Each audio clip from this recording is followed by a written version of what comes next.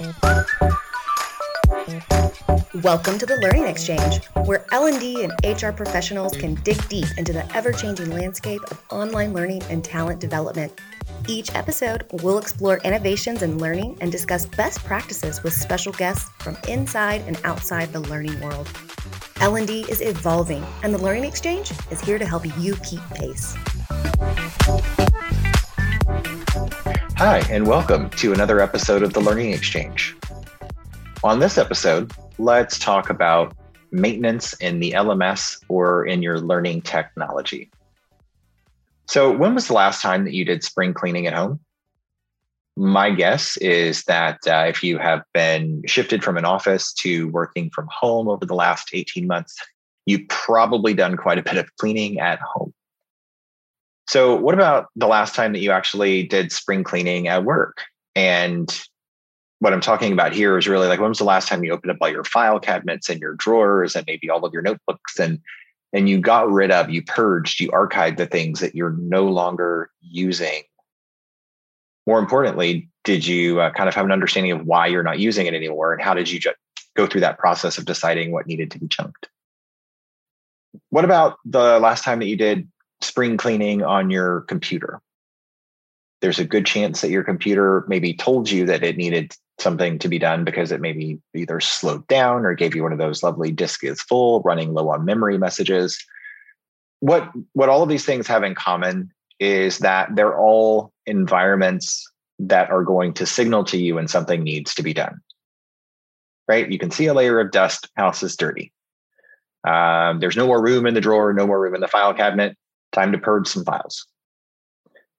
Computer starts to run slow, maybe performance issues with just being able to save documents or corrupt files, time for maintenance on the computer.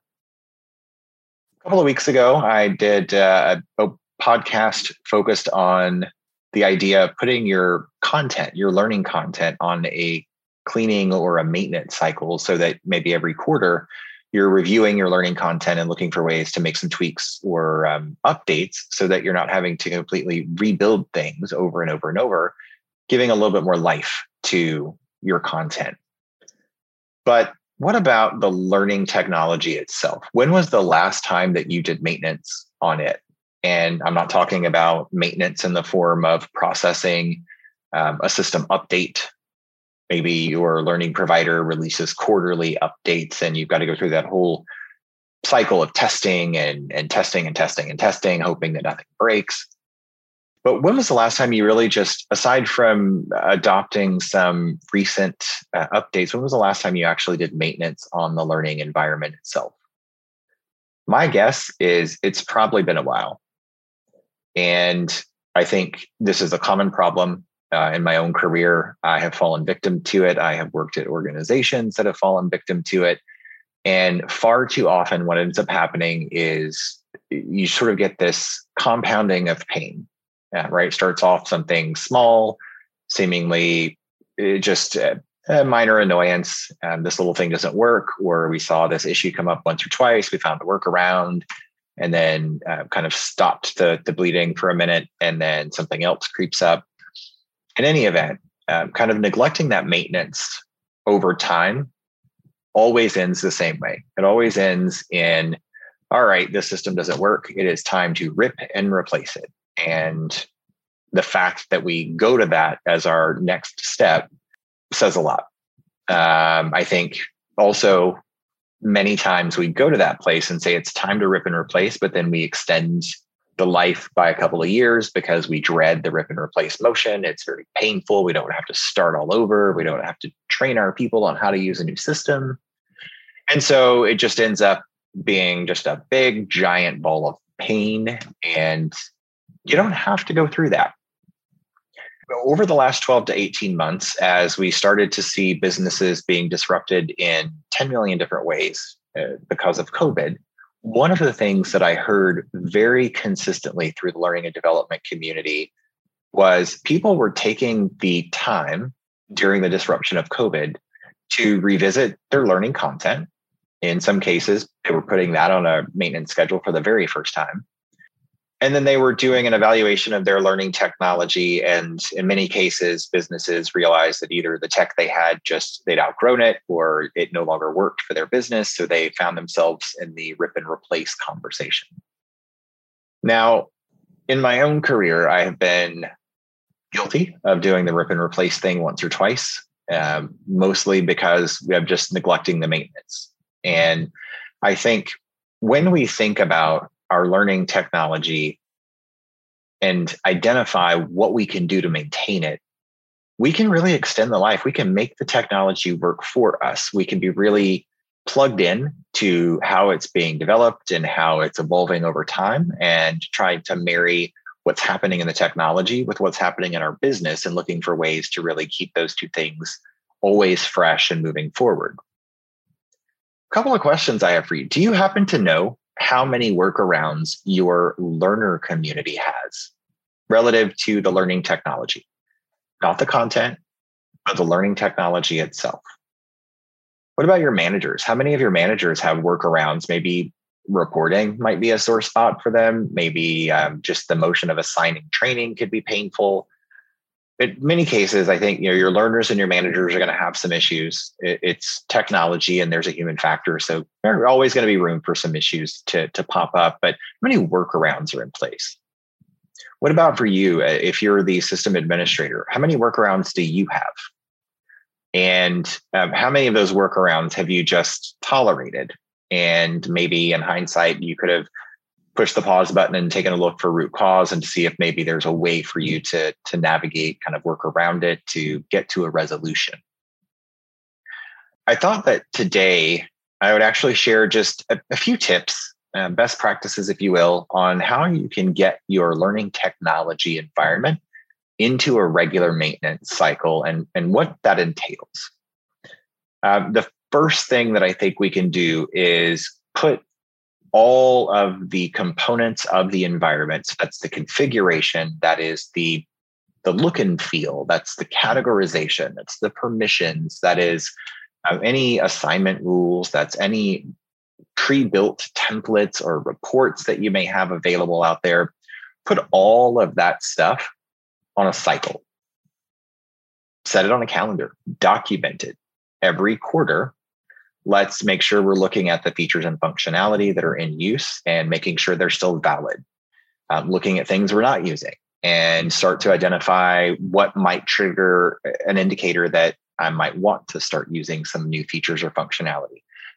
Think about that the same way you think about your content. Think about it the same way that you do all the other things I talked about. The only difference here is that the learning technology itself doesn't tell you that it needs maintenance.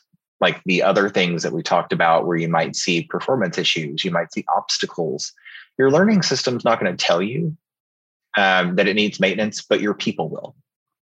In addition to putting everything, documenting a cycle, and really being very specific about it, every time you go through that review cycle, update your other documentation. And this next bit of documentation is something I think a lot of people forget to do. Right? It becomes painful only when you realize how valuable it is in time of need. And that is documenting the current environment. So making a list of all the features you're using and not using. Making a list of all of the assignment rules you have in place, all the automation that's taking place. Documenting how your user profiles are being constructed. What are all the attributes? Why are they what they are? How are they being used? It sounds like a lot of work. And I think the first time that you build that set of documentation, it is a lot of work. It's kind of painful, but it's well worth it, because then when you go to maintenance, you can just go down your list and say, stop, start, continue. Right? Like we look through everything. We've got a checklist basically, and we come away from that review cycle with a nice picture of what was, and we have a record of what changes we made. In this documentation, it is also really, really critical that you not just document what the configuration is, but include why that configuration was put in the way it was put. What goals were you trying to accomplish? What business challenges or environment were you trying to navigate that led you to configure the system the way you did? Why did you choose to use this feature and not that feature? Having those things documented really helps tremendously. You don't have to remember where it's stored in the dark corners of your brain, because it's on paper, and we can then share it with other people. We can have a group that can start to help us with kind of dividing and conquering this review cycle. Don't worry if you don't have this document already. Start now. Never too late to start, and chip away at it. The next thing is really, don't be afraid to survey your learners and get honest feedback on what's working and what's not working in regard to their usage of the learning technology. I think our learners are really quick to tell us when the content's good. Well, maybe not good. They're good. They're quick to tell us when the content's horrible. Let's be real. We don't often get the, hey, that course was amazing. I loved it. But maybe create a mechanism that allows your learners to have a clear path to give you feedback on what things are working and what things are not working, so that you can really just be plugged in. A lot of times, I think when we are behind the scenes, or when we're focused on cranking out content, or we're focused on a number of other things, looking at the system itself and really understanding what's happening with it falls really low to the priority list. Next, I think it's important to create a baseline of your metrics. So understanding the usage of the system. And if you haven't already done this, maybe take the opportunity now to make a list of the key metrics that you'd like to track, and use these things not as a way to report out to the business on what's happening, but just for you and the learning team to really understand the behavior. Think about things like if you're able to get to the information, how many times in a given month are people logging in? What's the login frequency and the return visit frequency? Look for things like average number of enrollments in a specific period. Get a baseline to understand if you launch some new training and you've put a lot of focus to it and you really communicate and market it, and maybe it's even a compliance or a mandated training. Keep a watch and start to set some baseline so that you understand what normal is. What does normal performance look like? What's the normal engagement, the normal activity look like, so that you can really look for any spikes or any dips in those numbers to give you a good, easy, quick indicator when there might be some issue that's worth digging into. The next thing is really to put an internal support channel in place. And I think, in many cases, we neglect this one quite a bit too.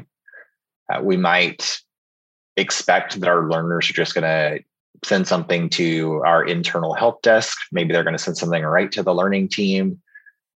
9 out of 10 times, they're calling for maybe a password reset issue, or they are reaching out because they had some trouble with accessing their content. Make sure that there's a clear and consistent path. Make sure everybody knows, how do I report an issue?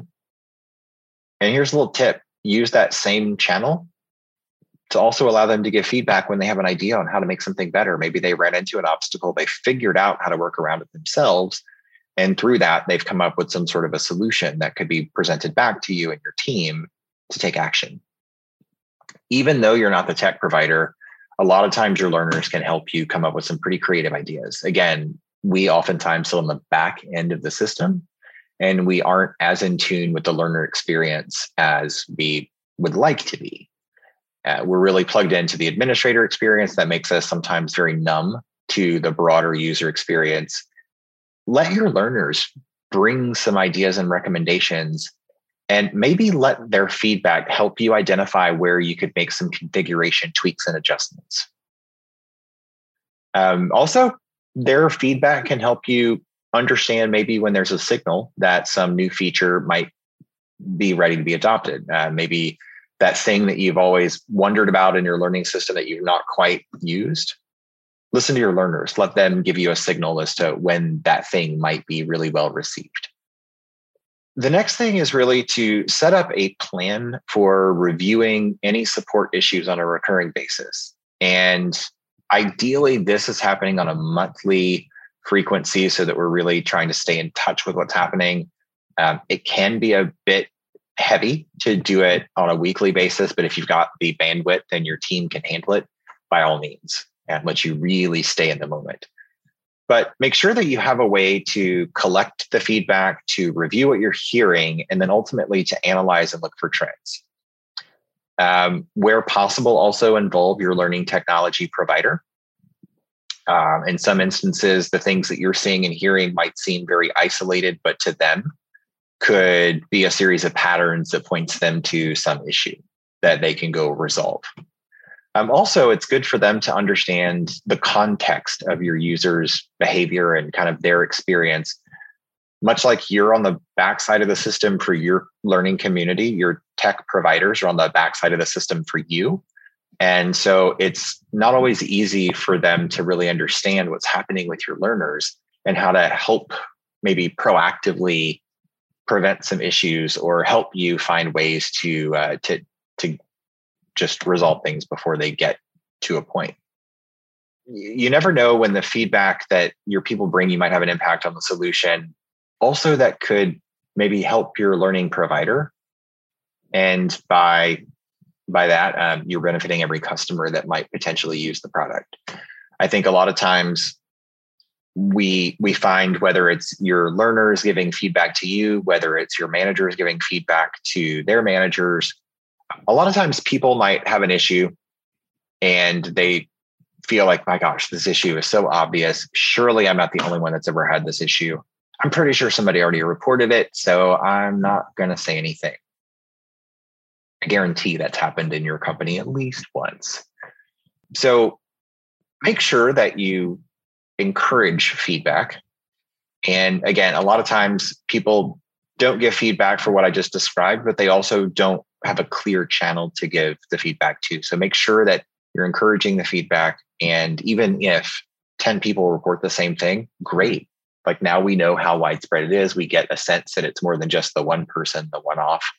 And a lot of times in just the hustle and bustle of our day, I think it can be easy to go, oh, I heard that one time. It can't be that big of an issue. The last tip that I would give you is really to communicate.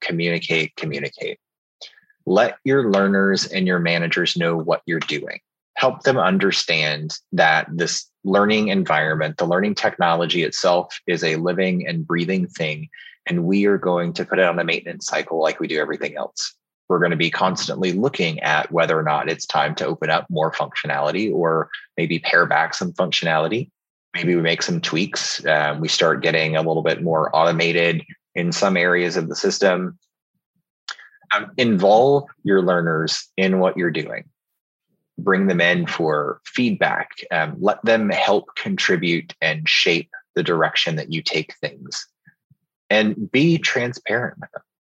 I think a lot of times, organizations get really, really mired in this is kind of my part of the world. And so I'm just going to work in a bubble and then I'll make a big splash when it's time to make a big splash. Involve people. Do this both with your employees as well as with your learning vendor or partners. Make sure that you're letting your partners know in a productive way, not just reporting that something's broken or that there's an issue, but in a productive way that actually brings a solution or recommendation to the table as well.